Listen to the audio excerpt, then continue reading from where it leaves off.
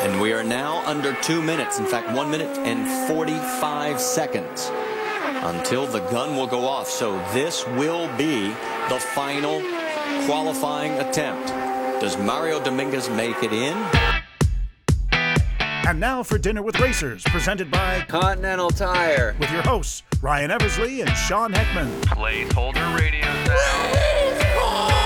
I'm a driver. I'm very angry. This is the sound of a driver on the radio during a race. What do you think I should order?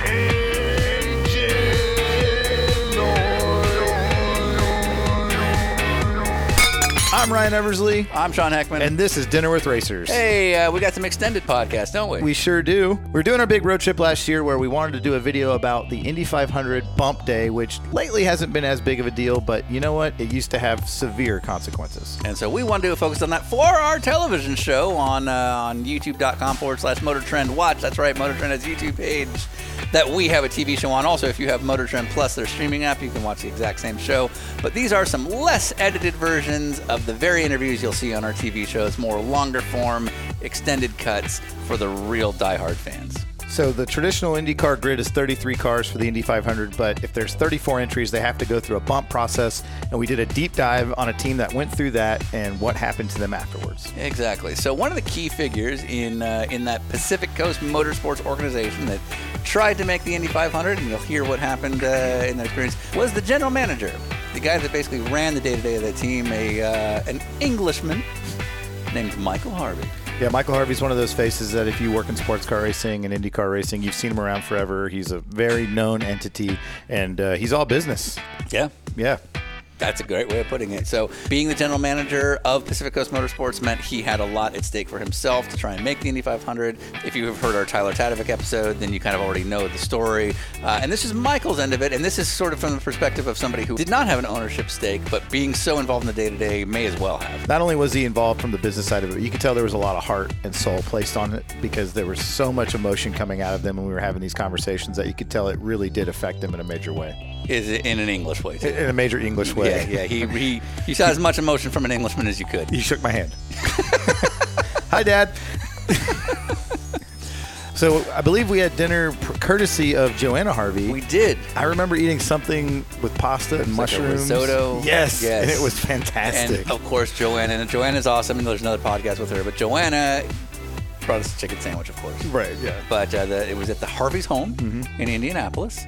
At the time of recording and in our television series, you'll see that we've mentioned that they've relocated 10 times, and this was number 10. That home is no longer there. Oh, really? Yeah, they've relocated literally since the show that went out a couple weeks ago. They're now at place number 11, by the way. So poor Joanna Harvey. So pour one out for the home we just ate in that you're hearing because it's no longer there. Yeah. They're now relocated to home number 11. Wow. Well, once again, we couldn't do any of this without the tremendous support of Continental Tire and the Cross Contact tires. If you like this podcast and you haven't seen the video series, go check out Bumped. And what should you do, Ryan? You need to leave us a like and a comment. Comments go a very long way. Put the gun down. Why do you make me say this so many times? I will hunt this audience member down that does not leave a true and authentic comment from a real person that acknowledges what they saw and doesn't just put up a fire emoji or whatever it is that does.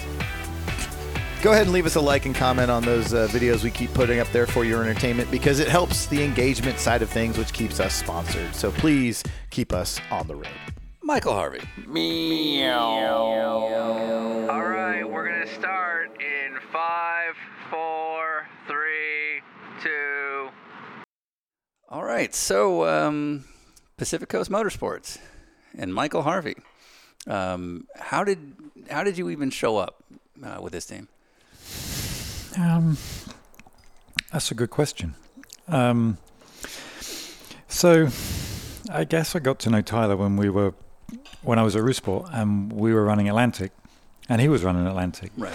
And we beat the snot out of him all the time. So you first met Pacific Coast because you were already in what was then the Toyota Atlantic Series. Yeah. With a different team, a rival team, Roosport. Yeah.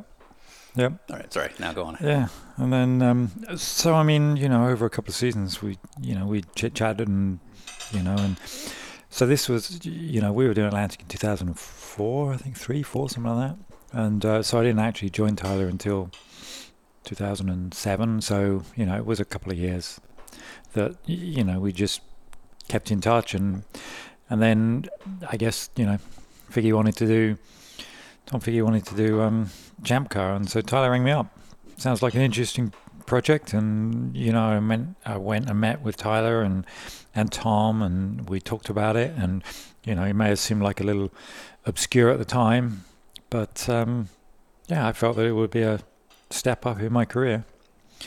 Different role, the ability to manage a team and all that kind of stuff. And so, that's why I joined him. Had you been in Indy cars at that point?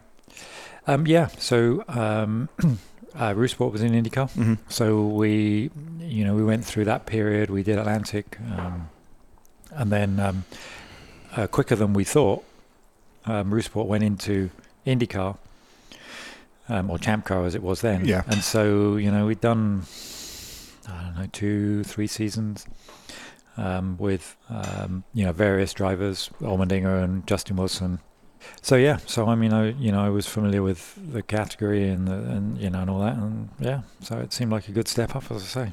It seemed like they had the budget and I wouldn't say they had the personnel because they had a small team, and they'd just come off of a season of ALMS running the Corvette, I think it was at that time. That's right, yeah. And so it was, it was up to me and Tyler to build the team, and Tyler was fantastic about it. It was sort of carte blanche, whatever you want kind of thing, and so.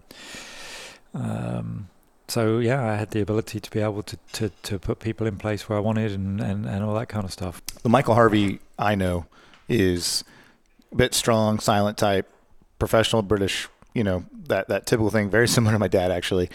Tyler Tadevic, not at all the same. Yep. Like 100%. How would you describe him when you first meet him?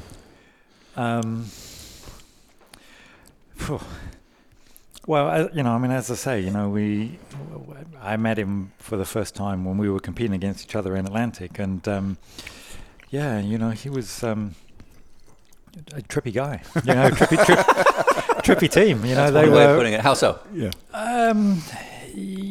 Didn't conform to the norms. Right. But I think that that's what makes Tyler perfect. Right. Because he doesn't. And when you get to know Tyler, hey Tyler, I'm sorry about this, but when you get to know Tyler, there's a smart guy there, super smart guy there. Once you get to know him. Yeah, let's go the other way then. Yeah, because he. No, I feel bad. So your first read, maybe not so much. Well. Okay. Yeah. So. We took another direction with the show. Let's go. Yeah, let's do it. Yeah. But Tyler will laugh because he's laughing with me because he has to. He has to. But he has that fun-loving California dude type persona. But don't mistake what's underneath there. He knows exactly what he wants. He knows exactly how to get it. And just a great guy to work for. Yeah. Tyler's not frightened of taking risks. He's everything you want a team owner to be. He's ambitious. He's not frightened to take risks. He'll go and you tell him you need something, he'll go and find a way to get it. So it was unfortunate, the way that the whole Pacific Coast thing ended. And I feel really bad for Tyler. And he. We remain good friends to this day. He took care of me, I took care of him, and I would work for him again in a heartbeat. Is it your experience in motorsports that people that are that laid back and fun-loving and have that kind of California vibe are as professional and cutthroat when it comes to the performance side as Tyler? No. Tyler's unique. He's unique, he's there's not many like him. And that's a positive. Yeah. What was the logo? The surfboard. It was a surfboard. Yeah. Uh-huh. Yeah. Is that normal for a pro race team? I think we just talked about that, and nothing normal about Pacific Coast. So 2007 comes along for PCM, and so does Michael Harvey. Yes. Now he had nothing. Cut to. Yeah, exactly. Yeah. How'd it go? In a very short period of time, we hired a lot of people, and a lot of really good people. Actually, we had some people from Ganassi.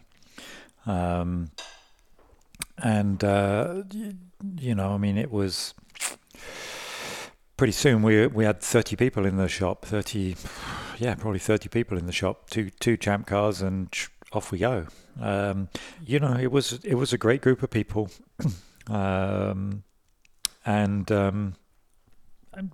Just as we've covered already, it was, pretty laid back, but they were all pretty focused on, they knew the objective. They knew what we were trying to do.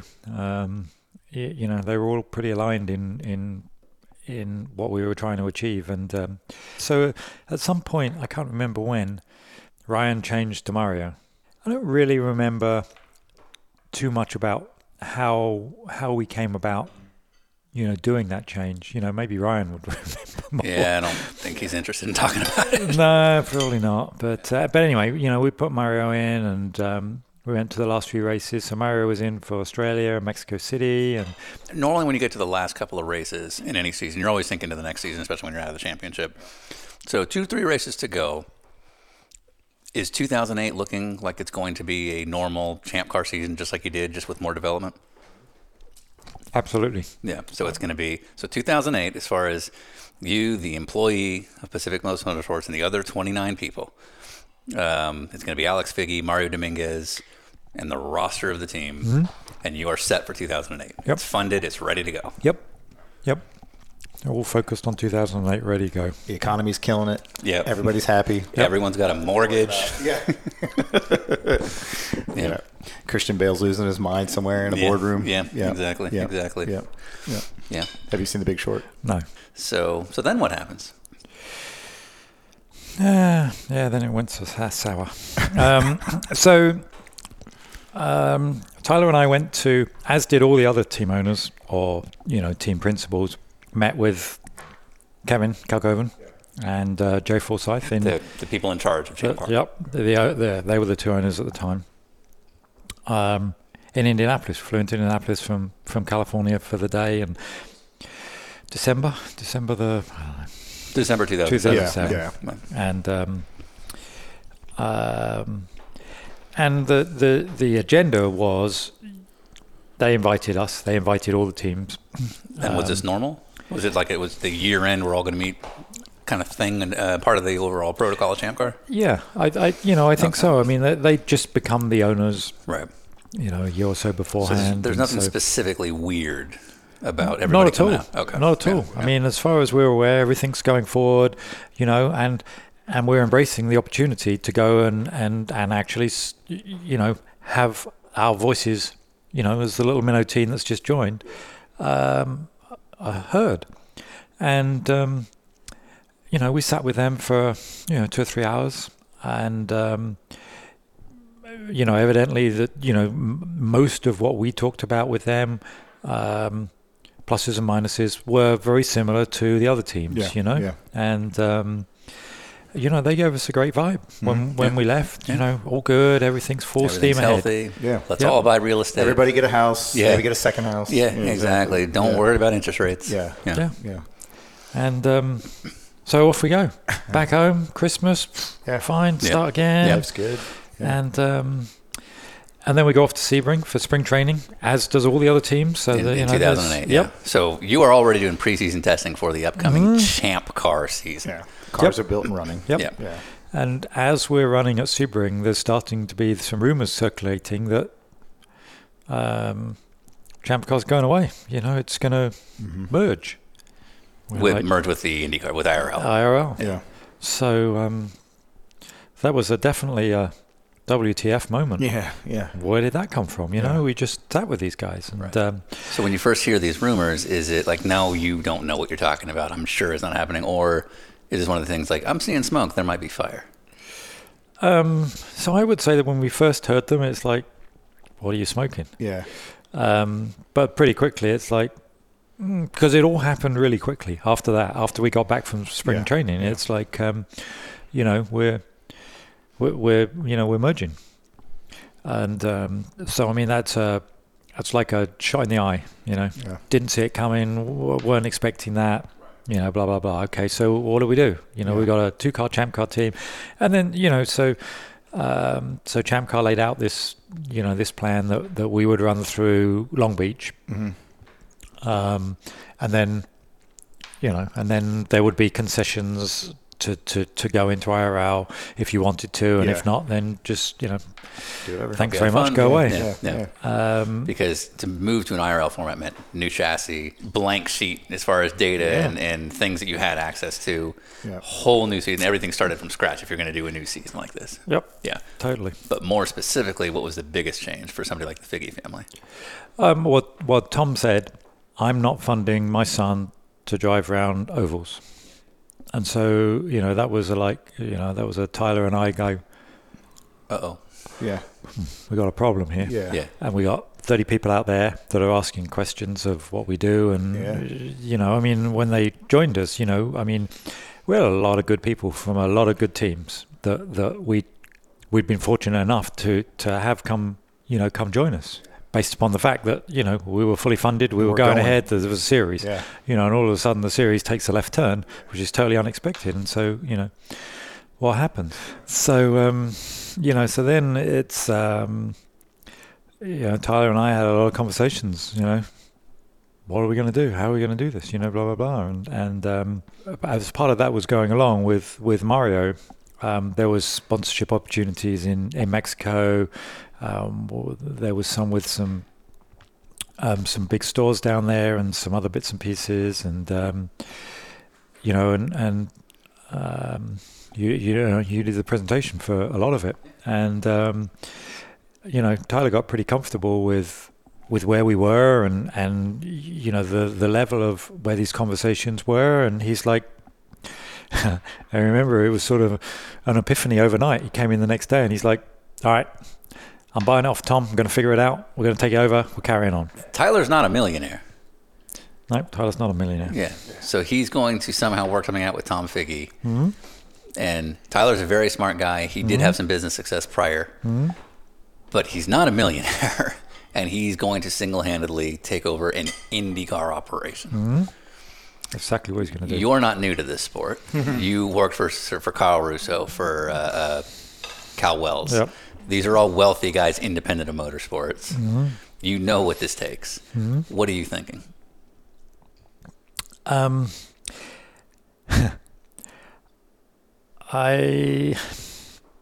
was I thinking at the time?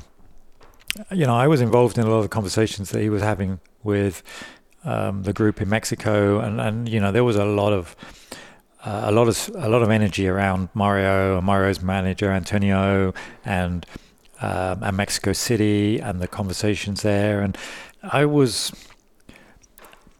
evidently looking back foolishly optimistic that it was all we were going to be okay. Yeah.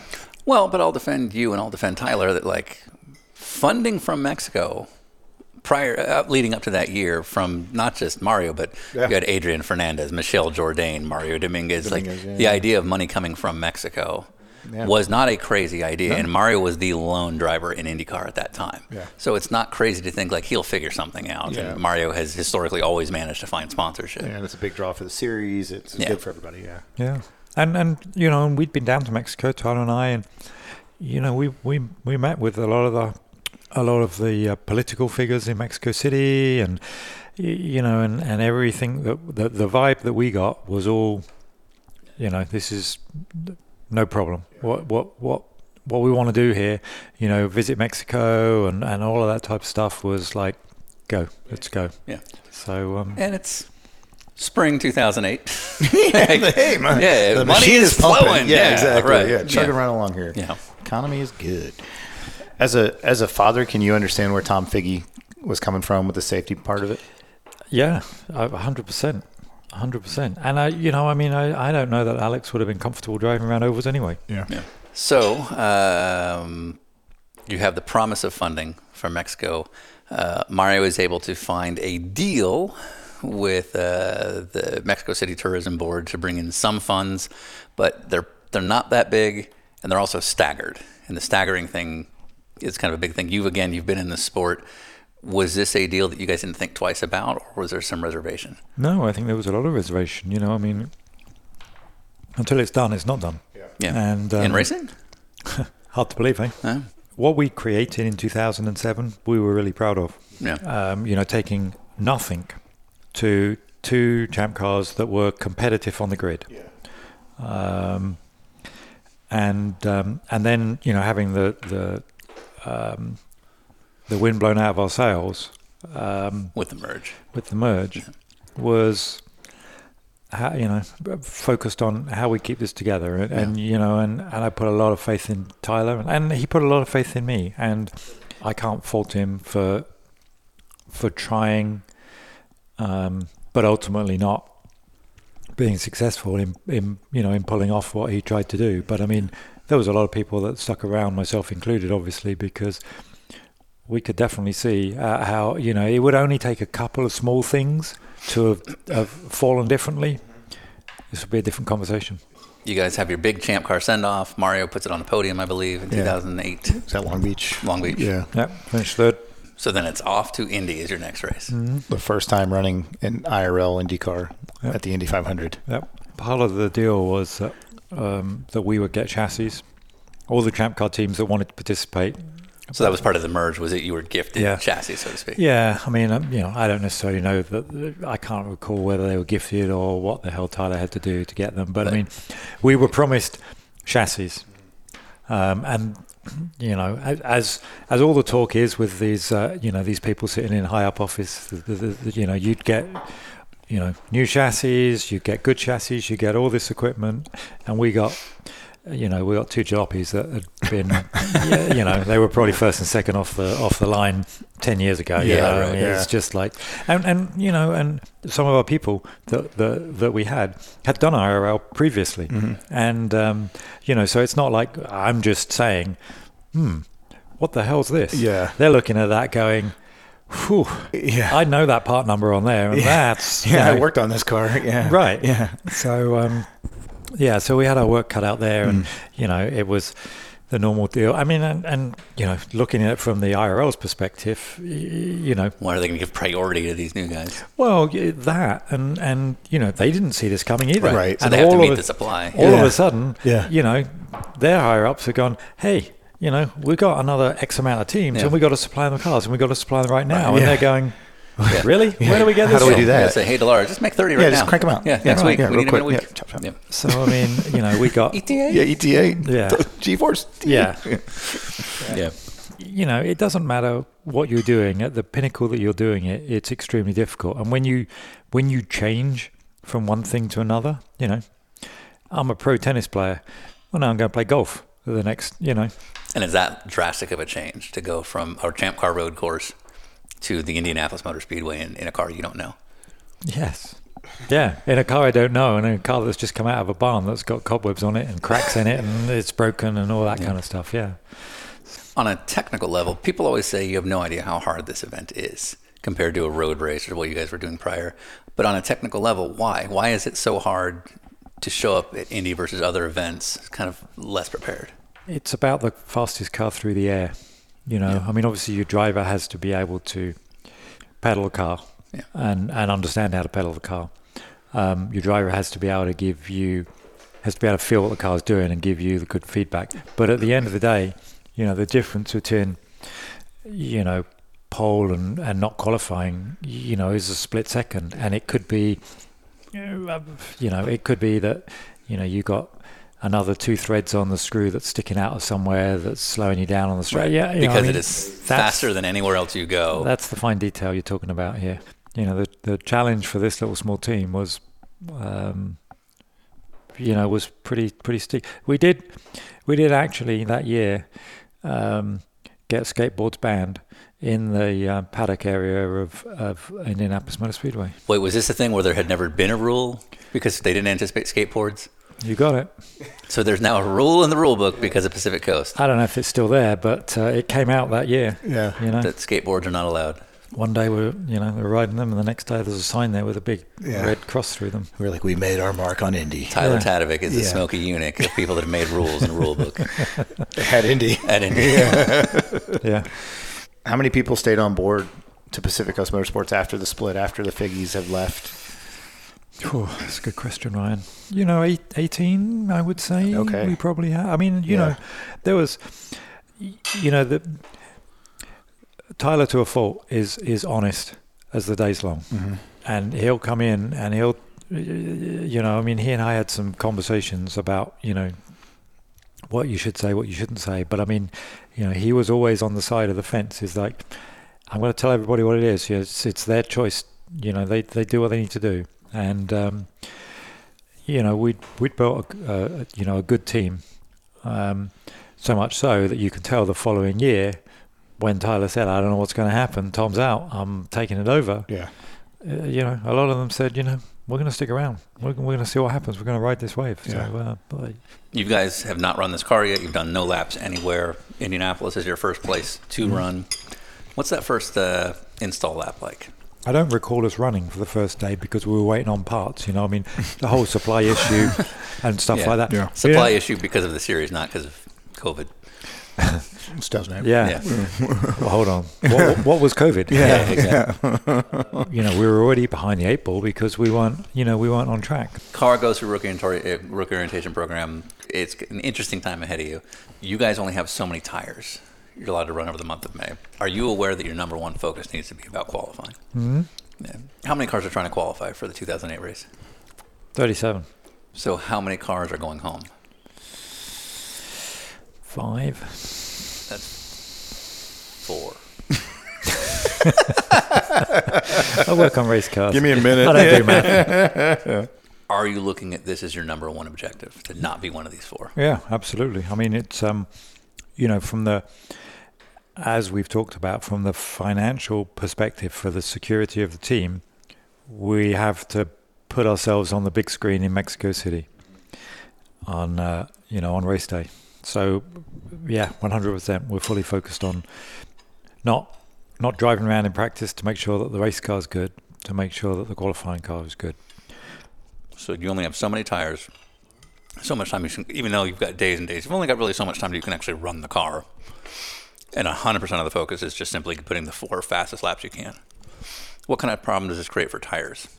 It's all about qualifying. So every time that you go out and you do a simulated qualifying run, that's it. You're using up your allotment, and so you've got to maximize what you're doing there. And in a situation like ours, we need to do that more times than we've got tires to do that. So it's difficult. It's really difficult. And I don't know how many rookies there were there that year and how many new teams, but we probably had the odds stacked against us more than anybody else. New team, new people that had never been there, driver that hadn't been there, and all that kind of stuff. A car that was a piece of shit, come out of a barnyard, cobwebs on it. You show up, you guys start doing practice, you get through rookie orientation, Mario's not loving the car. A couple of days later, what happens? We drove it in the wall. So, obviously that's what everybody fears, everybody doesn't want. Obviously that's financially devastating for our organization. It's huge for Mario and his confidence. It just puts a lot more pressure on everything that's already overstressed to try and get ourselves on that big screen on the race day in Mexico City. What's the attitude on the team from the mechanic standpoint? Are they already full commitment? Yeah. All in. Yeah. Let's go. No hesitation. That's awesome. Yeah. In those days, it was a 4-day qualifying format. Mm-hmm. You had Saturday and Sunday of one weekend. The next weekend before the race is your 3rd and 4th day. That 4th day is the bump day, the final day of qualifying. You guys made the choice to not even bother qualifying for those first few days. Mm-hmm. Why is that? Because we needed more time, but Mario wasn't confident in the car. We weren't confident in the car. We hadn't got it to where we needed to be. So, the chance of success was pretty small. And at the end of the day, we were trying to qualify. We weren't trying to put it on pole. We weren't trying to qualify in the top 20. We were just trying to get into the field. At what point does it become obvious as you start looking at times and looking at your own performance that you realize this might be a problem? Day one. The mountain to climb was steep from day one. There was no, I don't think that there was anybody on the team, including Tyler, who didn't fully appreciate the task at hand here, and the consequences. Should we, shouldn't we? Can you walk us through qualifying day? Yeah, we were in, then we were out. And then we were almost back in again until... You seem to take the emotion out of it. Or it seems more like the task at hand, it's business, we just got to go to work, versus like, oh man, this is going to be horrible if it doesn't work out. Yeah, it's... that was a long time ago, Ryan. But, so it's easier to reflect on it now. I'm sure at that point in time, there may have been, a lot of other emotions going on, but, I don't really recall it, because I recall the crew, just being very buttoned down on what they were doing, just understanding what the goal was. No. When he crosses the line and you're in the field, are you thinking to yourself, oh, this might work out? Mm-hmm. Yep. Absolutely. And that lasts about a couple hundred yards? Yeah. Then it all goes... Did you hear it? Yeah. Yeah, no, you can hear it. It's qualifying at Indy is, you all you hear is what's going on. And you can hear that, that lift, and it's like, what now? Yeah. But you're still obviously hopeful that, your guy is going to recover it, because at that point in time, it's down to your guy. Yeah. And the odds are really stacked against him. And so, but, it was all over. Yeah. So he hits that wall. What's the emotion in that pit lane of you guys standing there?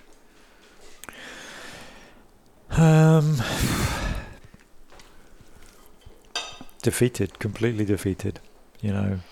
It's been 2 weeks or whatever it is of complete and utter focus.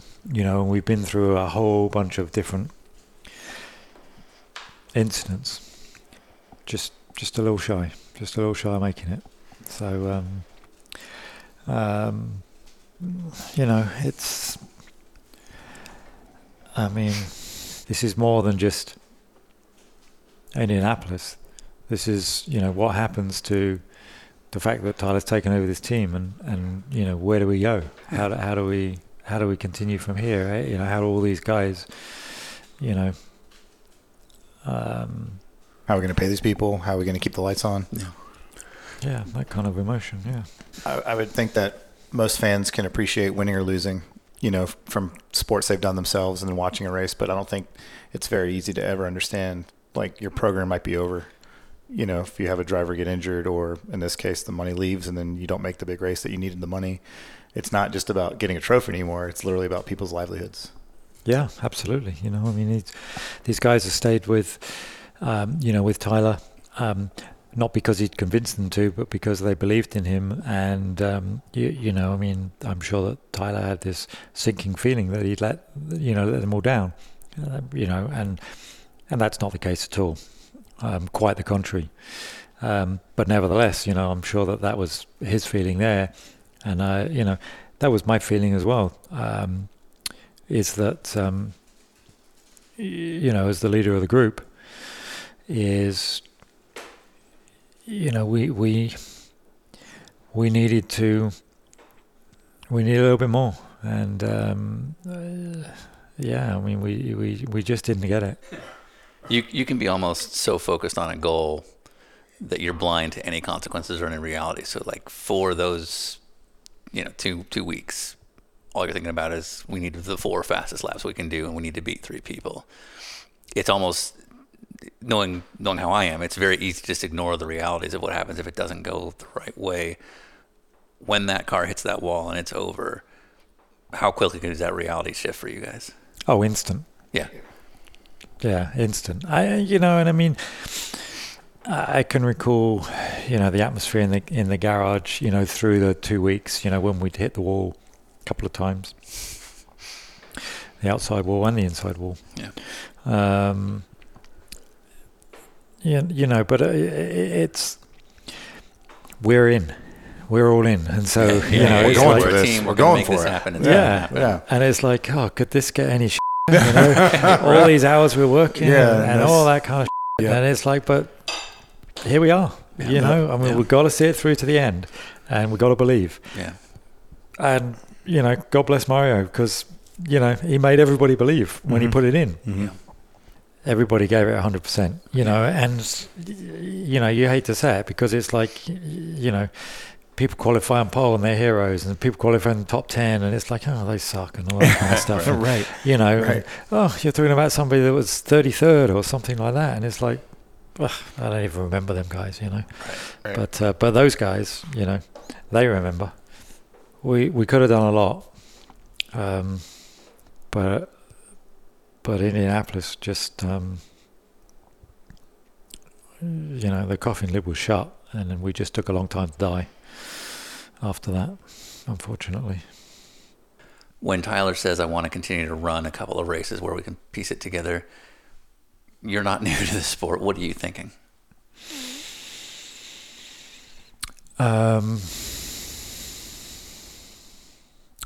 Well, at that point in time, I think, I was still maybe naive, but, I think Tyler and I had a fantastic relationship, which was different, I think, to most team owners and team managers. And we just really wanted to make it work, we'd assembled a really good team, and there was some adjustments that we made for 2008 that were going to make it really even better. So I think that we had, in a very short period of time, we'd got all the ingredients to have success, but we didn't have the money. And Indy was, that was the money, and it went away.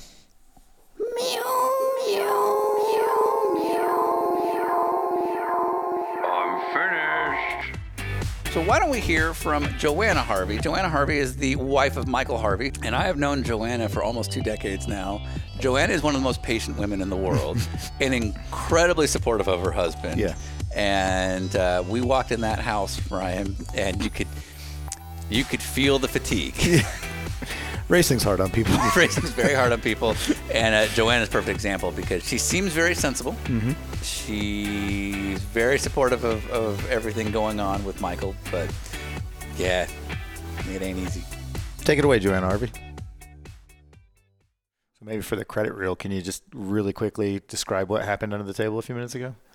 No. Yes. Really, this is my introduction. Yeah. Start off by saying it wasn't me. It wasn't me, it was the DAX hound who messed under the table on the power cords. Mm-hmm. Yeah. Mm-hmm. Yep. That's a first for us. Yeah. Yeah, it's a first for me too. Yeah. So this is the first video crew your dog has shit on. Maybe not the last. Normally, Okay. it's usually Yeah. the fans that shit on us. Yeah. So Joanna, you've been married to Michael for how long? A long time. 31 years this year. 31 years. Yeah, but together for 36, 37 years this year. Wow. So I know. Yeah. Life sentence. You moved from the UK with your husband to help him pursue his motorsport dream. Yes. we felt that there was more opportunity in the States at that time, and I stand by that. There absolutely was. So we upped with our 2-year-old at the time, and basically left everybody, parents, sisters. Your brother was already here, but yeah, left everybody and came to pursue the dream. And when you guys met, was he already in motorsports? Yes. Yeah. So you knew what you were doing when you married in? Yes. It became more apparent as time went on. Yeah. Yeah. But yeah, he was already involved. Yeah. Yeah. So by 2008, he'd been with teams that were well-funded, Rue Sports and PPI, and even the first year of Pacific Coast Motorsports. Absolutely. When you heard that the Figge family was no longer going to be part of this and that Tyler was effectively going to take it on himself, a guy who did not have the same kind of pockets. Yeah. You seem from the time, I mean, we've known each other for a while now, you seem very sensible to me. What is your opinion when you start hearing this? I mean, it's scary, no doubt. It's really scary, but Pacific Coast was just one of those. In a lifetime, there are a few places that it feels like family. It feels like more than a team. It feels like more than work. And Tyler brought that to this team. It was a family, and I think we all believed that we can make this work, and we're in it for the long haul. We're committed, and God really? Damn you, Tyler. I think we've had that conversation. Yeah. But yeah, I mean, we wanted to believe, and yeah, it was scary as heck with 2 kids, and at that time private school, right? So it was a lot, and a mammoth mortgage in good old Southern California. So it was a lot, but we were just committed and wanted to believe that it was going to work, and yeah. In your lifetime together, has that been the case where you've had that kind of family feeling multiple times, or is this like a very rare thing for you guys? I think it's really rare. I think there have been 2, maybe 2 teams, but Pacific Coast is right up there. And our kids were growing up when Tyler and Stephanie's kids were growing up, and so there were a lot of parallels there, and it just felt like family. I mean, like I told you guys, they taught Sophie to longboard, so yeah. Is there does he have a tell when things are going wrong that he doesn't realize? Like, does he start to be moody around the house or start breathing heavily just for no reason? Like, can you tell when things aren't going well without him saying anything? Yeah, he gets super, super quiet, pretty non-communicative, and it's a bit like getting blood out of a stone. But yeah, they were tough times, no doubt. Mm-hmm. Yeah. It's common for a spouse, especially one who doesn't necessarily work in motorsports. It's common for a spouse to sometimes be the voice of reason. Right. When you see less than ideal calls being made. At any point, are you objecting to the team pursuing without the Figge funding? I don't believe I did I? No, I don't think so. I think we had a lot of conversations about the feasibility of it and whether it could work. But I think we were both very invested in it working. But I think that I think you and Stephanie talked about it. Yeah. I think you and Stephanie, Tyler talked about it. Yeah. You and Tyler talked about it. I mean, I think we all did. We the all sat 4 around of a lot, us didn't we? talked about it a lot. Yeah. But no, I don't believe I ever raised any objections, did I?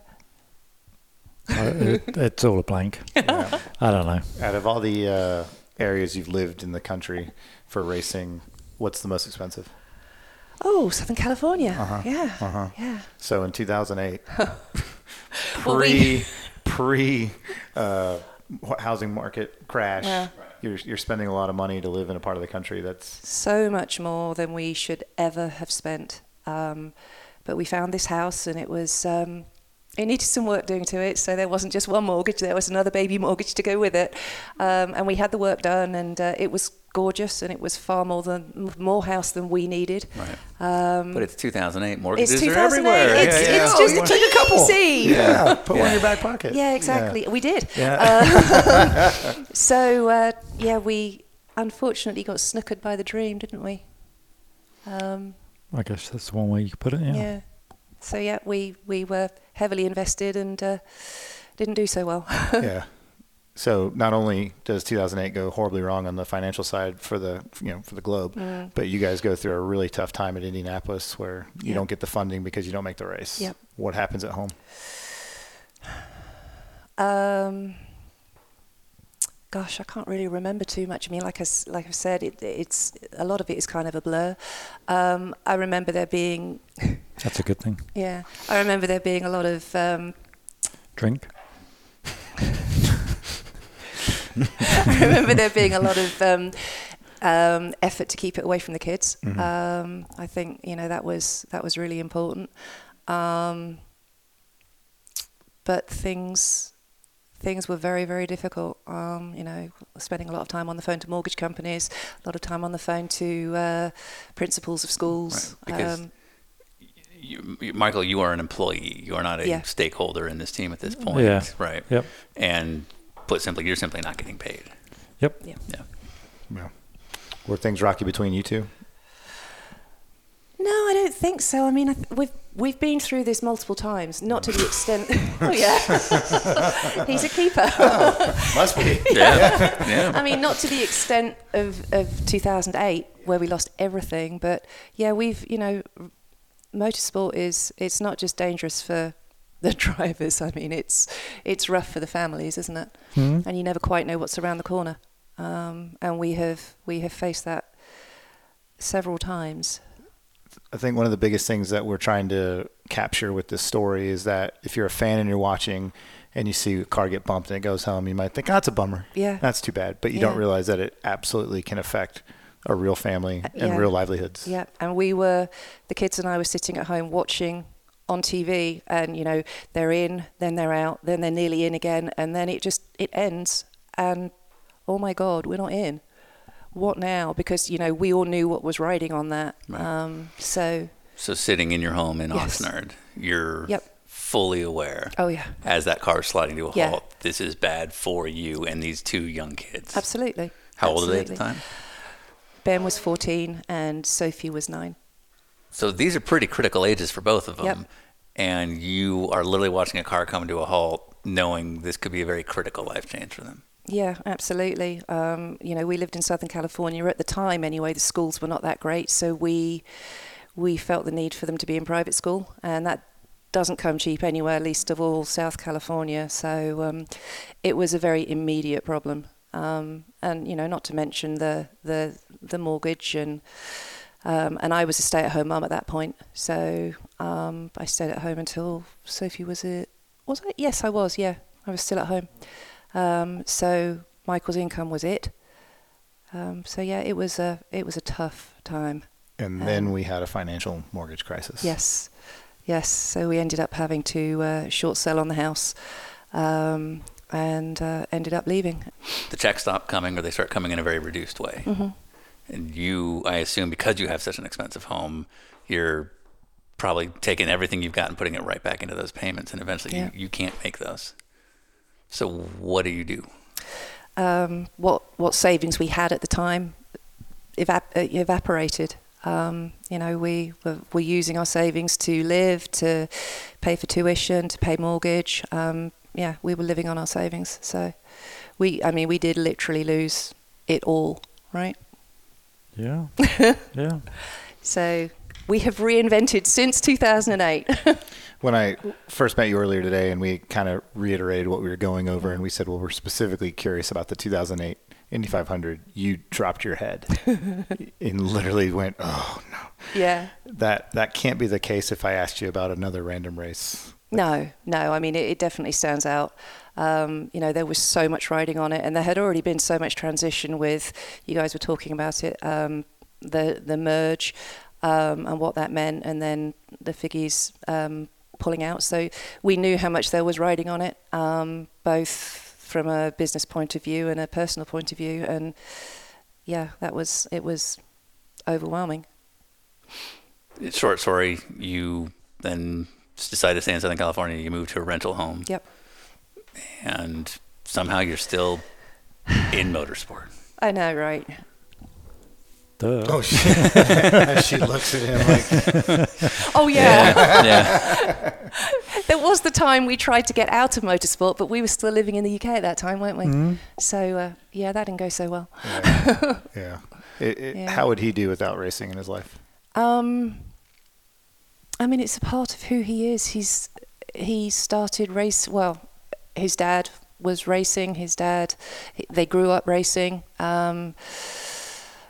You started working when you were 15, and it's basically everything that he's known. You know, he started sweeping floors, and now he's where he is today, and it's a part of who he is. At some point in our future, that will hopefully cease to be the case. Retirement will be nice at some point, but it's just in his blood.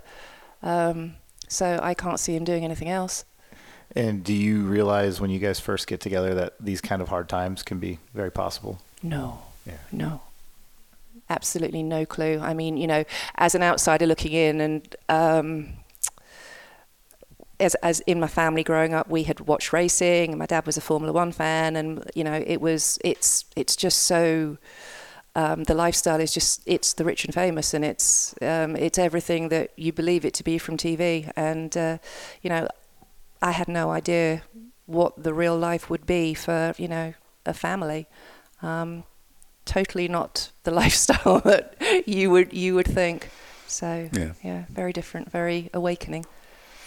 So after an incident like 2008, is there a part of you where like we shouldn't be doing this anymore? I think we've thought that multiple times, but I think you get to a point where, I mean, he's so well qualified for so many things, but it doesn't transfer. It doesn't transfer to the real world, you know. It doesn't. You were in motor racing for 30 plus years. What does that mean in the business world? So it just doesn't transfer. And also, it's not just that. It's what it means to him and his lifestyle, and it's just a part of who he is. Out of all the people that Michael's worked for, are there many of them that seem similar to Tyler Tadevic? Tyler's unique in a really good way. You know, he's so deadly serious about his racing, but just so much joy for life. The whole family, so much joy for life, and that culture was what made Pacific Coast, I think, so special. The energy and the enthusiasm and the want to do it, but to do it the right way, but to do it Tyler's way. And that's awesome. Yeah. Wouldn't change it. Wouldn't change that part. How long did it take to financially get back to what we'd consider a good place after the 2008 Indy 500? I don't even know. What's a good place, Ryan? Now? Are we good now? You guys good now? We're better. Yeah. Yeah, I honestly don't know. I mean, it was a significant period of time because, you know, we'd gone from owning a home with equity to having absolutely nothing and renting a house. So it was a hard fall, and I honestly don't know how long it took us to get back on our feet. But and with a 14-year-old, so you're really seeing college right down the road, and a 9-year-old that you know is only a few years away. So Ben was just about to start high school, wasn't he? Just in high school, at a very expensive Catholic high school, and you know, so yeah, it was a tremendous amount. Why do you think Tyler did it? I don't know. I mean, I don't know why what his original motivation was, but he was very driven to succeed and to do it the right way, wasn't he? Yeah, I mean, Tyler did it because he believed in himself. He believed that he could make the dream happen. And but I mean, Tyler is he didn't color code it to anybody, you know, none of the employees, nobody, everybody, you know, it was Tyler's dream. Tyler believed in himself, and he believed that he could make it happen, but he made sure that everybody else understood the consequences of going on the ride with him. And so I mean, that's the unfortunate part for Tyler, is that it didn't work out. for him or for a lot of other people. But I mean, part of the reason I think that everybody that he has working for him or had working for him still respects him is because they understood completely the situation. Maybe we won't date it, but recently people have said they'd like to see it may be easier to get in the 500, opening up a 34th entry, 35th, not sending people home, not doing bump day. Do you think it should be easier to get in? I think I think bump day is traditional with Indianapolis, and so they need to bring that opportunity back. It's tough for the people that don't get in. We just talked about all of that, but it's tradition. It's part of it. So I mean, Indy is one of the biggest races in the world, and it's always had a tradition of you have to put everything in to getting into the race. And there's the stories of how I made it and how I didn't make it. We're the story of how you didn't make it. I don't think that needs to go away. I think it's sad that we haven't had that for the last couple of years. Now, I don't want people to go through, necessarily, what some of us have gone through. But I mean, it's from the racing spectacle, it's it needs to be there. It's not the Indy 500 when it's just like, I'm going to do the Indy 500, and it doesn't matter whether I sit at home. Yeah, I'm still going to get in. The story of Pacific Coast or Tyler or you guys is not the only one out there like this from not making the 500. Does it do a disservice to families like yours when all of a sudden no one really looks at bump day as a thing that matters anymore? I don't think that most people would actually understand the significance of it from a family's perspective. And how profoundly it can affect a family. So I don't know that it does a disservice. I don't necessarily think it's something that would resonate with people. So you lived in Southern California for years. Southern California known for having a lot of Mexican food. Oh, you missed this. Oh. And you had a Mexican driver. I know. Right. I know. Yeah. And where do we live now? And how good is the Mexican food?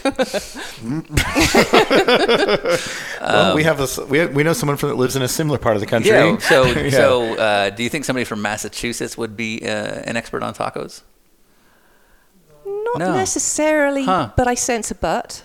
No. Oh, okay. More of an ass. Yeah. So as a longtime resident of Southern California, do you think it is acceptable and true to the taco heritage that cheese can go in tacos?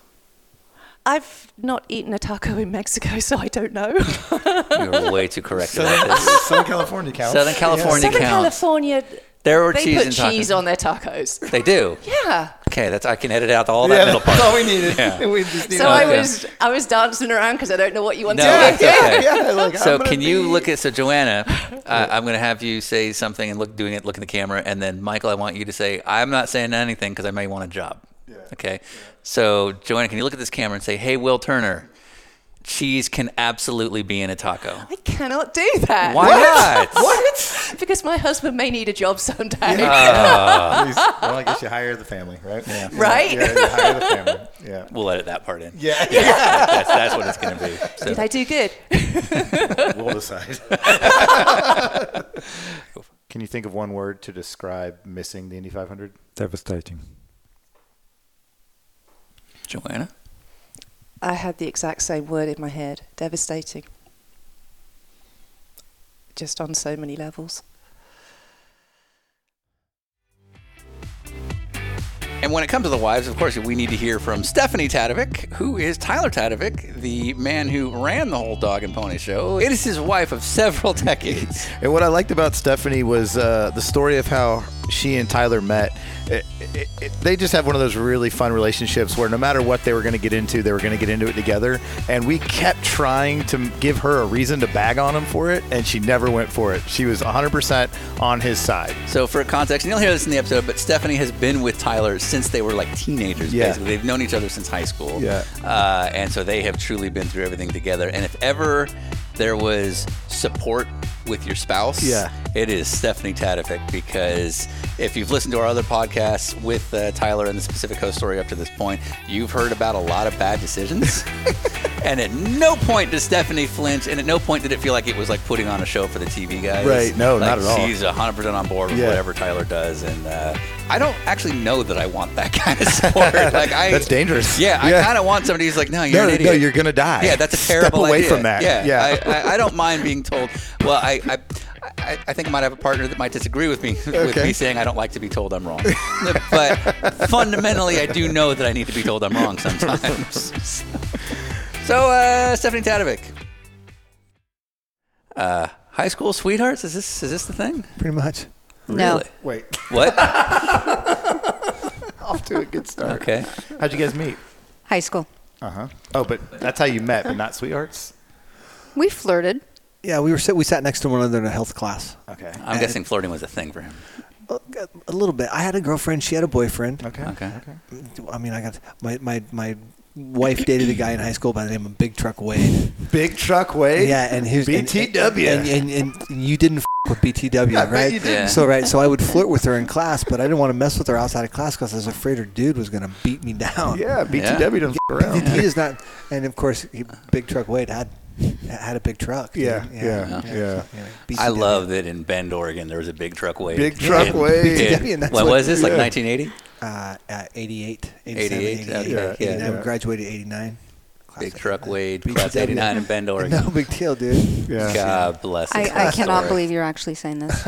I know. Everyone gets to hear about Big Truck Wade. Oh, man. He's kind of famous. I was going to say. All the guys on the crew know about BTW. Yeah, absolutely. on your team? Absolutely. Oh, you talk about Big Truck For Wade. sure, BT Dub's a guy. All the guys know about him. So Nice. you have put up with bankruptcies, you have put up with questionable decision making, but you've put up with a mullet. Yeah. Oh, yeah. Really? Yeah. Where are you from originally? Are you from Bend as well? Mm-hmm. Okay. Okay. So mullets up there were probably pretty happening? Oh, yeah. Yeah. In 1989. Yeah. Yeah, I was pretty amazing. Okay, so how did you get rid of Big Truck Wade? Well, so he kind of did himself in. All right. Actually, he did himself in. It was a 3-month relationship. Yeah. Okay. And all the guys on your team know about this guy? They do, absolutely. He's famous. Big Truck Wade's famous. Okay, so Big Truck Wade blows it. Yeah. Swoop here comes in. I do. We didn't actually date in high school. We sat next to one another, flirted in high school, and then right after high school is when we started dating. Okay. Actually, is when we started So dating. how would you describe him in high school? Fun. You're being really nice right now. She's like, I don't want Just go ahead. Yeah, don't hold back. Lay it out. Give Yeah. it to him. Give it to Yeah. him. I don't know. We were good friends. We were close. Yeah. We were We were good buddies. friends. Our families. Was he a troublemaker? Yes, but with a smile. You know, it wasn't like he was trouble. But he was trouble. I was a party boy. Yeah. But a good guy, like a super good guy, and Charlie, bouncing a what step. time- Good time Charlie, right? Good Good time, time. Charlie. Guaranteed to have a good time with Tyler. All right. All right, so moving forward. Okay. All right, so They're looking for dirt, by the way. So no. Actually, Yeah, well, we're I'll looking give for you- we're looking well, for the I'm- family component of. Well, I'm of trying the not to whole throw you under the bus. Yes. If Oh, no, people no. are going to It's see too you, late. Throw I'm him gonna- under the bus. Please. Like, No, throw him I under it. can't. I It's okay. can't. Yeah. If So- this is our business, It'll and be endearing. No, this is actually how No, you it's get okay. customers. That's exactly Yeah. right. No. We're all married to the same woman. That's right. So you're not technically high school sweethearts, but you have known each other since your teenage years. Yes. Even a little before that, actually. yes, Could the 16-year-old version of you have imagined that Tyler would, in going into 2008, be an IndyCar team owner? you know, I'm in class. He always said, "I'm going to be a race car driver," Okay. and so I firmly believed that he was going. That was the path he was going to take. So, for him to tell me he was going to be an IndyCar driver, I probably would have believed him. So you really think that when we were 16 and schlepping around with the dogs and living in my van and doing that whole thing, that I was going to be an IndyCar team owner. You really thought that? Whatever you put your heart into, I believed you. See? Yeah, you got a rock here. I do. You got a real rock. Like here. 100% in my corner. This. I do not. You do not deserve. I do not deserve. I really don't. I'm telling you, dude. Like Again, a rock. I'm stupid. I think I have it written tattooed on my forehead. Yeah. Okay. Yeah. So, 2007, things are looking bad. The Champ Car Series is coming to a close. It doesn't look good, and now he wants to go buy the IndyCar program and keep it going. How do you feel about that? I remember the conversation, and it was very brief. I think it was like 10 seconds, and I was like, all right, go. Let's do it. He said, I think he told me on the phone. And I was like, all right, well, let's do it. I'm doing this. Yeah, we just had a meeting with the guys in the place, and it was a phone call. It was, and I'm like, okay, I'm doing this. I'm taking this on. We're doing this. This is what we're doing. And she said, all right, let's do it. Had you indicated anything to her prior that you were even thinking this? No, what I hadn't indicated, I had indicated to her that I was thinking this. She really hadn't. I hadn't indicated to her what level of, like, we were really going all in. Like, this was not just, hey, if it doesn't end up working out, well, I'm going to find another job somewhere and we'll figure this out. Like, we were all in, right? Going to lose the house, going to lose the business, going to lose everything if it doesn't work out. And yeah, I never 1 second of I don't know that she 100% knew that. She just said, let's go. I've been with Tyler the whole time. It's always, let's go, let's try, let's pursue something. We've never had a stagnant life. It's always been on the rocks. Yeah. But knowing what you know now, did you have any idea that it was going to be this bad if it didn't work out? Having to sell a house, having to move back home, borrow money from mom and dad. Well, what is bad? I mean, really, what is? I don't know. I don't know what bad is anymore. Like, I've been with him for so long. I've seen the worst, but it's nothing is that bad. I mean, we have our health, we have our kids, we have family that supports us, we have each other. Lots of love, right? So, I mean, I guess the fair way to say it was that no matter what tribulations are going on financially, because it's always been really peaks and valleys with me. I mean, we've either been really doing extremely well or really doing extremely bad or on the way to one of those destinations, right? And so, And that's really been the case, and hopefully this time doing well that we're going to be able to keep, they've been like waves, right? We catch one wave in, then we got to paddle back out, and sometimes we get caught inside and we get stuck inside for a bit. But the family unit, that's the part that's never really ever been in question, right? Like, it's never been an issue like, oh man, we don't have this, so now we got to break up, or the kids aren't going to be able to make it. Like, that's just, that part's been 100% rock solid. I take it for granted. So I'd say some people consider having to sell a house, having to file for bankruptcy, all those things, uprooting a family would be considered bad. But I'm also kind of realizing now that the people that go all in on an Indy 500 don't think that way. Right. The people that are not afraid to lose everything because they're trying for something don't think bad is bad. Right. That's 100% it, dude. Is that I mean, I'd rather suffer the consequences of taking the shot than suffer the consequences of wishing I had. It just hit me right now when she said, what's bad? Because most people go, oh, I'm not going to try that. That's a dumb risk. I shouldn't even think about it. But you were like, I'm going to buy this IndyCar team and I'm going to try to make the Indy 500. Damn straight. Because I'm racing and we're doing this thing and they're in my corner. Yeah, it was a we thing for sure the whole time, all the time. Yeah, I'm stoked, dude. I'm honestly the luckiest guy you've talked to in a long time. Between my wife, my kids, and my job, man, forget about it. So when that first phone call comes in saying, I want to do this, you have 3 kids. Mm-hmm. They're a very young age at this time. Mm-hmm. Was there any truths that you felt he left out in retrospect? No. I mean, you're still a mother. Is there any part of you that's like, this? I don't know about this. No. That's just not how you work. No. Interesting. How did you do this? Yeah, man. Like, nice work. Yeah, I know. Well done. Yeah. Well, it's honestly. And it is to this day, right? I mean, even this little stupid business that we're in, at one point, I had a falling out with a customer. I had some bad things that were being said. I had 1 or 2 guys that stood in my corner and stayed as my customers, and we operated the business out of the garages of our house. I mean, we literally would park the truck in front of my house, and one mechanic and I would work on the cars in my house, and we barely made it through that window of time. And even through that whole window of time, it was like the family unit was never we struggled financially, which we could or couldn't have certain items. But as far as it being an issue where we're like, you know, the finances are getting in the way of our marriage and we're not getting along, or the kids aren't getting along, or it's creating a bad thing at the house, that was never the case, ever. No, never. Kids were blind to the whole thing. Some of the people we've spoken to about that time said that they could see the stress just eating at you. Yeah. All the pressure, you know, knowing that if this doesn't work, it's going to be a rough road ahead. For sure. Could you have done this without her behind you? No way.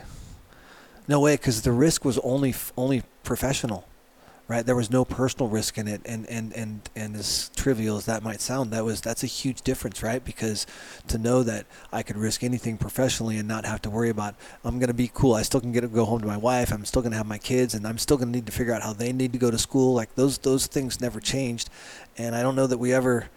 I don't know. It's just a different mindset, I guess. But we never really thought about the consequences long enough to worry about it. It was always focused on the goal. And that's kind of been the way it was the whole time. Even after it ended and we moved back to Bend and worked at Fuel Safe and then moved back to California. Like this whole time, they're just in tow. And we're doing it together and changing schools and doing and that's just what we did. So qualifying 2008, where were you?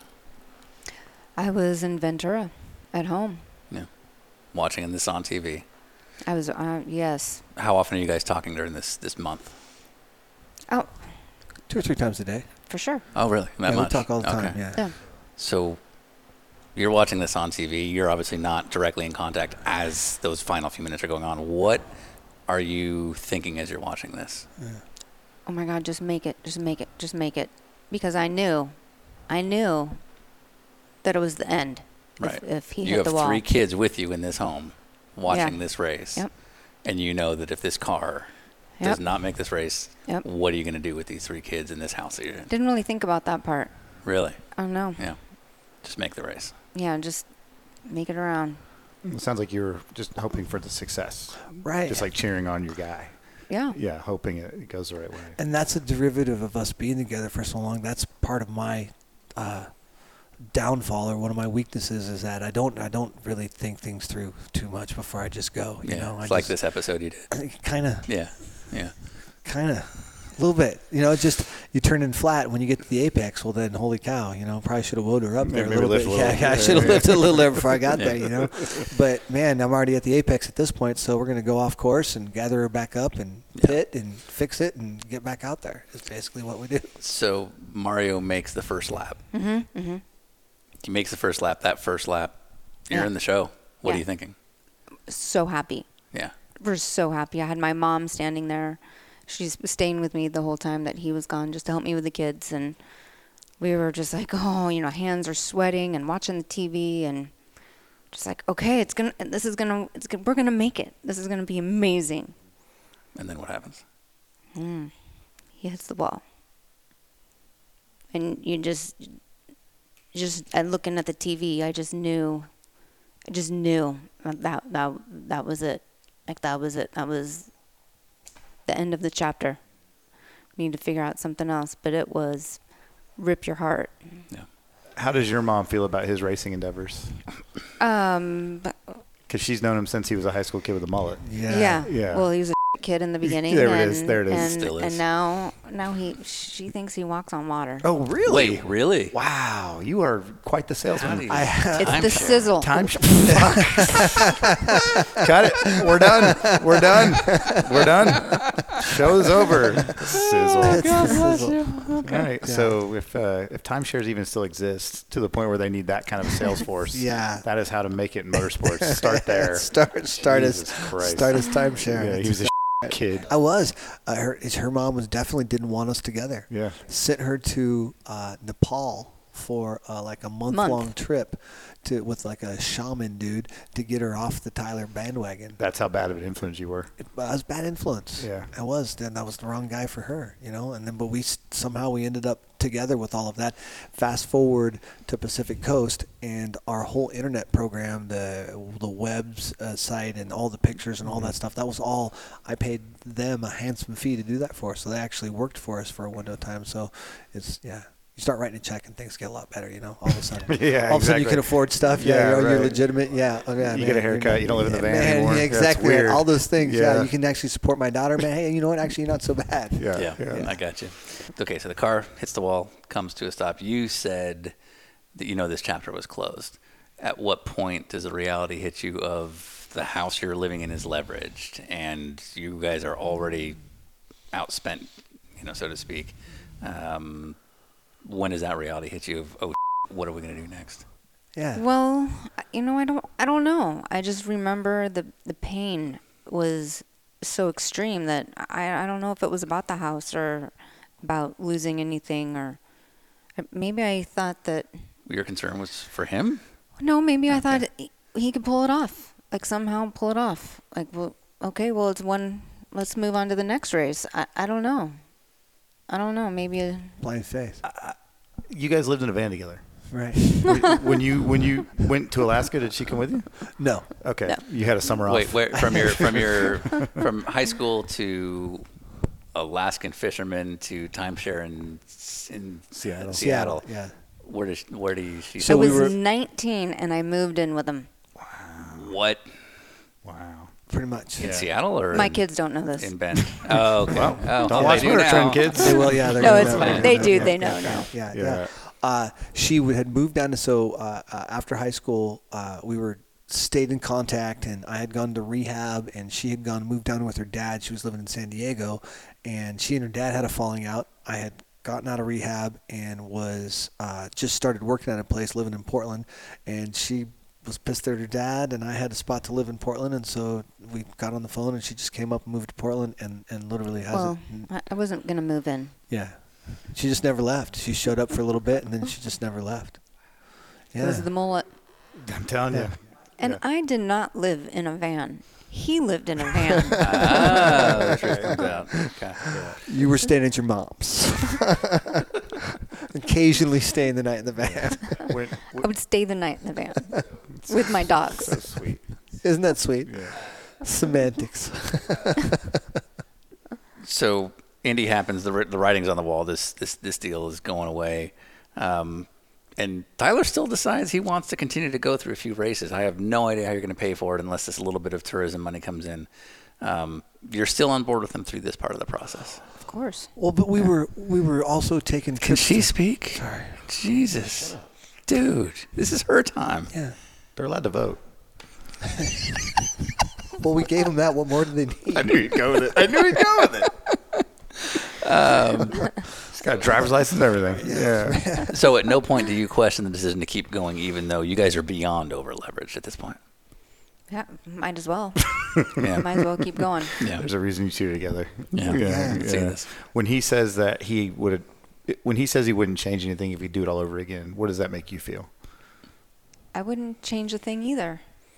I mean, I don't regret anything. I mean, it's been fun. It's been fun. And we only live once, and There it is. you know, That's what I said. he deserves it. You bust your ass. I do. Wow. I know, huh? I'm amazed. I'm just, Yeah, yeah. yeah. Yeah. What's This is not normal, It's kids. Joanna Harvey? Is that Joanna. right? Yeah, Joanna. I don't know if she shares the same opinion. Yeah, I was going to say, you guys have a little bit different take on this than the Harveys. Well, I think they suffered more. How do you I say think I think they suffered more than afterward as well. You know what I mean? So we all had our hopes pinned on Pacific Coast making it, and we really thought it was going to. You know, Yeah, of course. after the FAMSA deal, we were convinced that we've got a deal here. We've got our program put together. And so when the bottom did finally fall out, it affected them more. And I guess it just losing their home, that financial loss was a bigger burden on them than it was on us. You know, never did any of this for stuff to begin with, right? And somehow ended up getting a lot of stuff by doing it. But that was never the intention. And so I think when we lost the stuff, it was never about the stuff. It was about doing I don't know. Those things that were important to them just weren't as important to us. So I think when they lost them, it hurt them more than it hurt us, you know? You effectively kind of moved in with Tyler at the age of 19. I'm guessing mom wasn't thrilled with this. No. So it's inevitable that any guy that a 19-year-old girl with is the loser boyfriend to anybody's daughter. Right. Yes. well into adulthood after this IndyCar thing going south, you move back to Bend, Oregon, so that he can work at a fuel cell company. How does this go over back at home? No, this is for you. Well, it was, it was hard to move home and lick your wounds and come home with your tail between your legs. But we had a great year. That year was fun. Man, you would not last in our car. I just wish I had the optimism you two have. I'm telling you. Yeah. Well, so we got back to our hometown, right? Yeah. And so it was in the midst of 2008 when the bottom of everything was horrible, right? Yeah. So we moved into this unbelievably beautiful new home for like $2,500 a month. Right? Yeah, I mean, it's true. never been lived in before. So we're living in a castle. It's a Really? beautiful new home. Yeah. With a bankruptcy? Yeah. Because the dude who built the house was a local construction guy who had leveraged himself to build the home. Now the home's not selling. He's having to make payments I on it. So see. all he wants is someone in there Cover to the- yeah, cover the make notes. the Yeah. payments. Yes, Yeah. something's better than nothing 'cause Yeah. I'm losing my ass. Yeah. So we end up moving into this beautiful, unbelievable new home that no one's ever lived in before for nothing, right? Yeah. I'm making not great money, but I'm making You're enough making money money. to I'm making Yeah. some money at the fuel cell place, and it's our hometown. So Yeah. we've been gone for 10 years, so we're back. So like every weekend is party at the Tadevic's. Yeah. And I'm talking about every weekend is party at the Tadevic's, Yeah. and we got the friends coming over. Well, now and you're we're making up for drinking lost beer. time. Fuck, Yeah. I mean, Yeah. they're driving go-karts out in the ice. Yeah, we got In the the snow snow. out, and we're taking the yeah. It was a really fun 9 or 10 months Yeah. of living in Bend, and then I went to the PRI show and ran into Boris, and he said, "Hey, dude, what are you doing selling fuel cells?" And that's how I hooked up with Chris and Mike Davis and all that, and off we go. And then now you're part of True Speed. Yeah, Yeah. Let me tell you about storytelling. We're selling that it was a traumatic experience. I Yeah. know. It sounds Yeah. like you guys had I'm a fucking blast. I'm sorry. So, like, I guess I need to over leverage myself on everything from now on. I'd be like, woo! The lesson I'm learning is I should absolutely go into crushing debt to Yes. achieve my dream, fail. But as long as I have a wife that's cool with it, life is going to be okay. You know what? As simple as that may sound, that's in fact Yeah. the case, dude.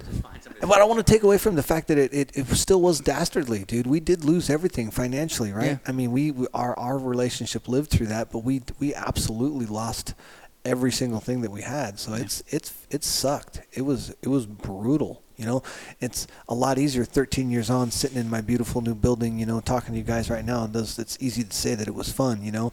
If things were a little bit different, you know, maybe it wouldn't be quite as a happy memory, but, you know, all's well that ends well, literally. And we're in a pretty good spot now, and I don't know that we would be where we are if it had been for what transpired then. Yeah, I was going to say, do you think you guys are closer or stronger together since that? Sure. Way to sell me. This is the worst episode we've ever made. I know you're supposed to. You're such I mean, conviction. Yeah, There will be no tears on this episode. Yeah, I know. God damn it. I know. No regrets. Yeah. I know. God, Yeah. that's not even. You know what? Actually, we just f- it. Let's not even do the episode. Right? It's not even worth it. Like, man, we built this up. We did all changed the this entire- B-roll today Yeah. to lead up to. Yeah. Lead up to. Let me tell you about Michael Harvey. Yeah, Jesus. Sorry, Joanna. Yeah. Poor Joanna Harvey. Yeah. Jesus. Yeah. The one person who cared. Yeah. It gutted her the most. I could tell. It Yeah. gutted her the most. I've met you guys now, I know, yeah. For sure. Yeah. It gutted her the most. Yeah. If there's one thing to take away from this Yeah, episode, yeah. it's Joanna Harvey. The sweetest lady I've met in a long time. So Yeah. nice, man. Yeah. She Yeah. really is. Yeah. She's the best part of Michael Harvey by a lot. Oh, no question. Similar. No question there. Yeah, similar. This is understood. This is So, all right. So 2009, you're back to your home life. You work for probably the most normal day job you've ever had. for sure. Focus is now on family life. You're coaching football teams and stuff like that. Yeah. And then that bug hits you. You meet Boris Said at PRI the next year. We had dinner the night before. Yep. And We did, and I was disheveled. Yeah.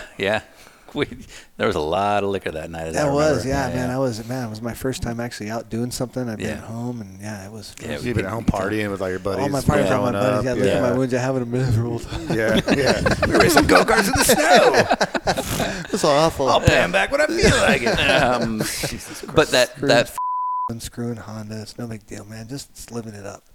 But you at PRI in 2009, which is December, Yep. you run into Boris Said, an old friend of yours from running the GT1 stuff. Yep. And through a series of connections, you get back into the sport by working with effectively the team that you've now taken over. Almost. Oh, wait, Start off yeah. with the ACS Express, Right. actually. So With Erica Davis's stuff. Eric Davis, the specifics, just time-wise, the specifics aren't too important. But basically, you, through a series of connections, get back into the sport. You originally start working with a known sports car family. Eventually, you get into the program that you're in now that you've taken over. Yep. But that bug bites you. You've been through this once before. When he starts getting back into the sport, is it eyes forward, let's go, or is there any reservation that you have of leaving the Bend life? Do we own True Speed? No, he's talking about when I start. No, right now. Yeah. No, I Proceed. have some PTSD. You do. Yeah. I was trying to make a joke, not so funny at 11 o'clock Oh at God, night. no! I was like, wait, does she not know? What do I 'Cause not it's know? amazing. Yeah, what did we just do? Okay, No, good. Get this. I'm just out of Tyler's like, I think today I don't really want to know much.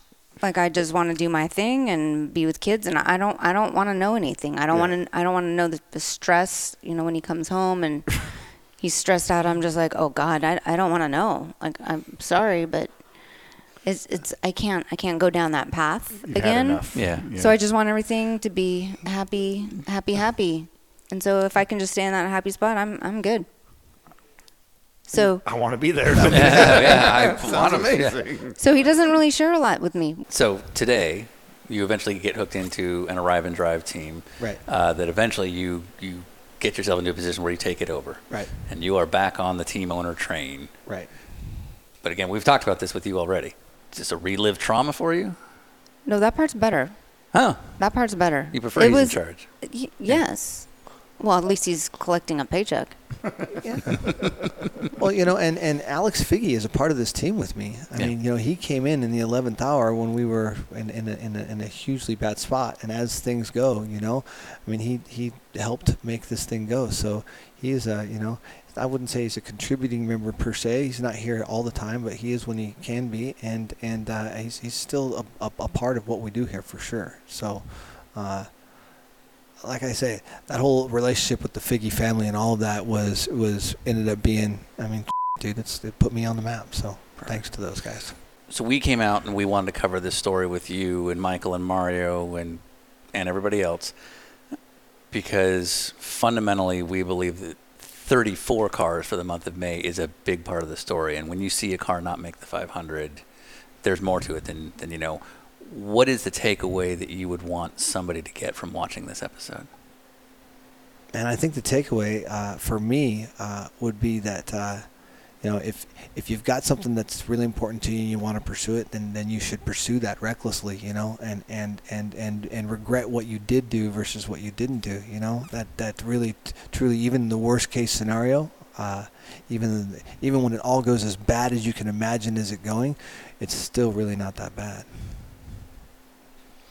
Exactly. I mean, that's our motto in our house, so I don't know anything different. If you could describe making the Indy 500 in one word, what would it be? Describe not making it, or if you could describe making the Indy 500. No. Man, unknown. I don't know. I never got to make it. You know what? I never got to do it. Yeah. I do look at guys like I watch what Mike Shank has done, and that's a really amazing thing to see. And congratulations to him. And am I jealous, or do I wish I could have been there and done that? I mean, I'd be lying to say there isn't a part of me that would have done that. No one likes to fail, but that failure led to where we are now, and where I am right now. Honestly, if I could have written a place for a guy to be put out to pasture and have a program and still get to be a racer, but not have to do the things that racing really requires, man, I mean, I couldn't have penned something better than this. So ultimately, all's well that ends well, I guess. Can you describe missing the Indy 500 in one word? I don't know how else to say it, man. That was the term I used in my head when he hit the wall. My 2 words: I'm fucked. As bad as that sounds, and I use that word a lot, but that was it, man. That was it. So yeah, there's my word. How about for you, one word to not make the 500? I have him on the phone saying we're f***ed. So I can't get that out of my head. that's a horrible thing to have bestowed on her. Yeah, but I guess. How does that call go? Does he say, "Hey, babe," or is it just you answer and then we're f***ed? No, there was me probably crying, and I'm, saying I'm sorry, and he says, "Yeah, we're f***ed." Maybe we're done. It was a rough go for sure, but yeah. I still wouldn't change any of it. I was still, that whole experience was an amazing experience, how many people get to do that, It was an amazing deal. And it was a ride, right? From literally truck driver to IndyCar team owner in about 10 years' time. That's a pretty reasonable, good set of stories that goes along with that for sure. Yeah, from sitting in high school saying I want to be a race car driver to owning your own IndyCar. It's a Cinderella story. Kind of. It was fun. Thanks. Thank you. Yeah. Where's Big Truck Wade now? BTW? Probably prison. He welds trailers. Yeah. Has a small methamphetamine habit. No big deal. So we're obviously going to do an RIP. In memoriam. Yeah, memoriam. Dedicate this episode's dedicated to BTW. So one last question, then we really have to cut it off and do another thing. We see a lot in sort of motorsport media now about either, of all kinds of stories kind of discounting the importance of bump day and qualifying for the 500. Right. Everything from efforts to try and lock in the field for full-time entrance to just people prioritizing just having enough cars and not really caring if there's a 34th plus car. Right. Does that do a disservice to a story like yours? I think it does to some extent. The Jigger Award, we talked about that, and I went and educated myself a little bit further on the significance of that. And it was interesting. One of the things that I noted was that there were a few years where there was no Jigger Award given because there were only 33 cars, right? And so, I think that it lends to the esteem and to the prestige of the event when it's so exclusive that someone doesn't get to make it. You bet that's a big deal. I think it's a big deal for the Indy 500 and for the stories that go along with it, and it's a big deal for those teams too, for sure. So knowing what you know and the trouble you went through, you wouldn't change the 33. You know what? I wouldn't, because here's the thing, is that I'm still a competitor and a racer, and ultimately we didn't get the job done. Ultimately, we just didn't meet the mark that we had to meet. And as shitty a pill as that is to swallow, man, how many races, Ryan, have you not made the mark and had to swallow a shitty pill? Or, you know what I mean? It's just more than I've won. Correct. by a tenfold factor, right? Like that's part of the nature of this business is learning how to suffer, right? And so absolutely. That's I wouldn't change it. No way.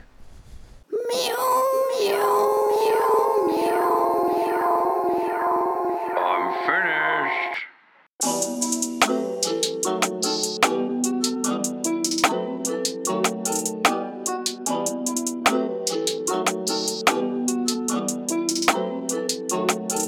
I'm in the big leagues, told her don't miss me.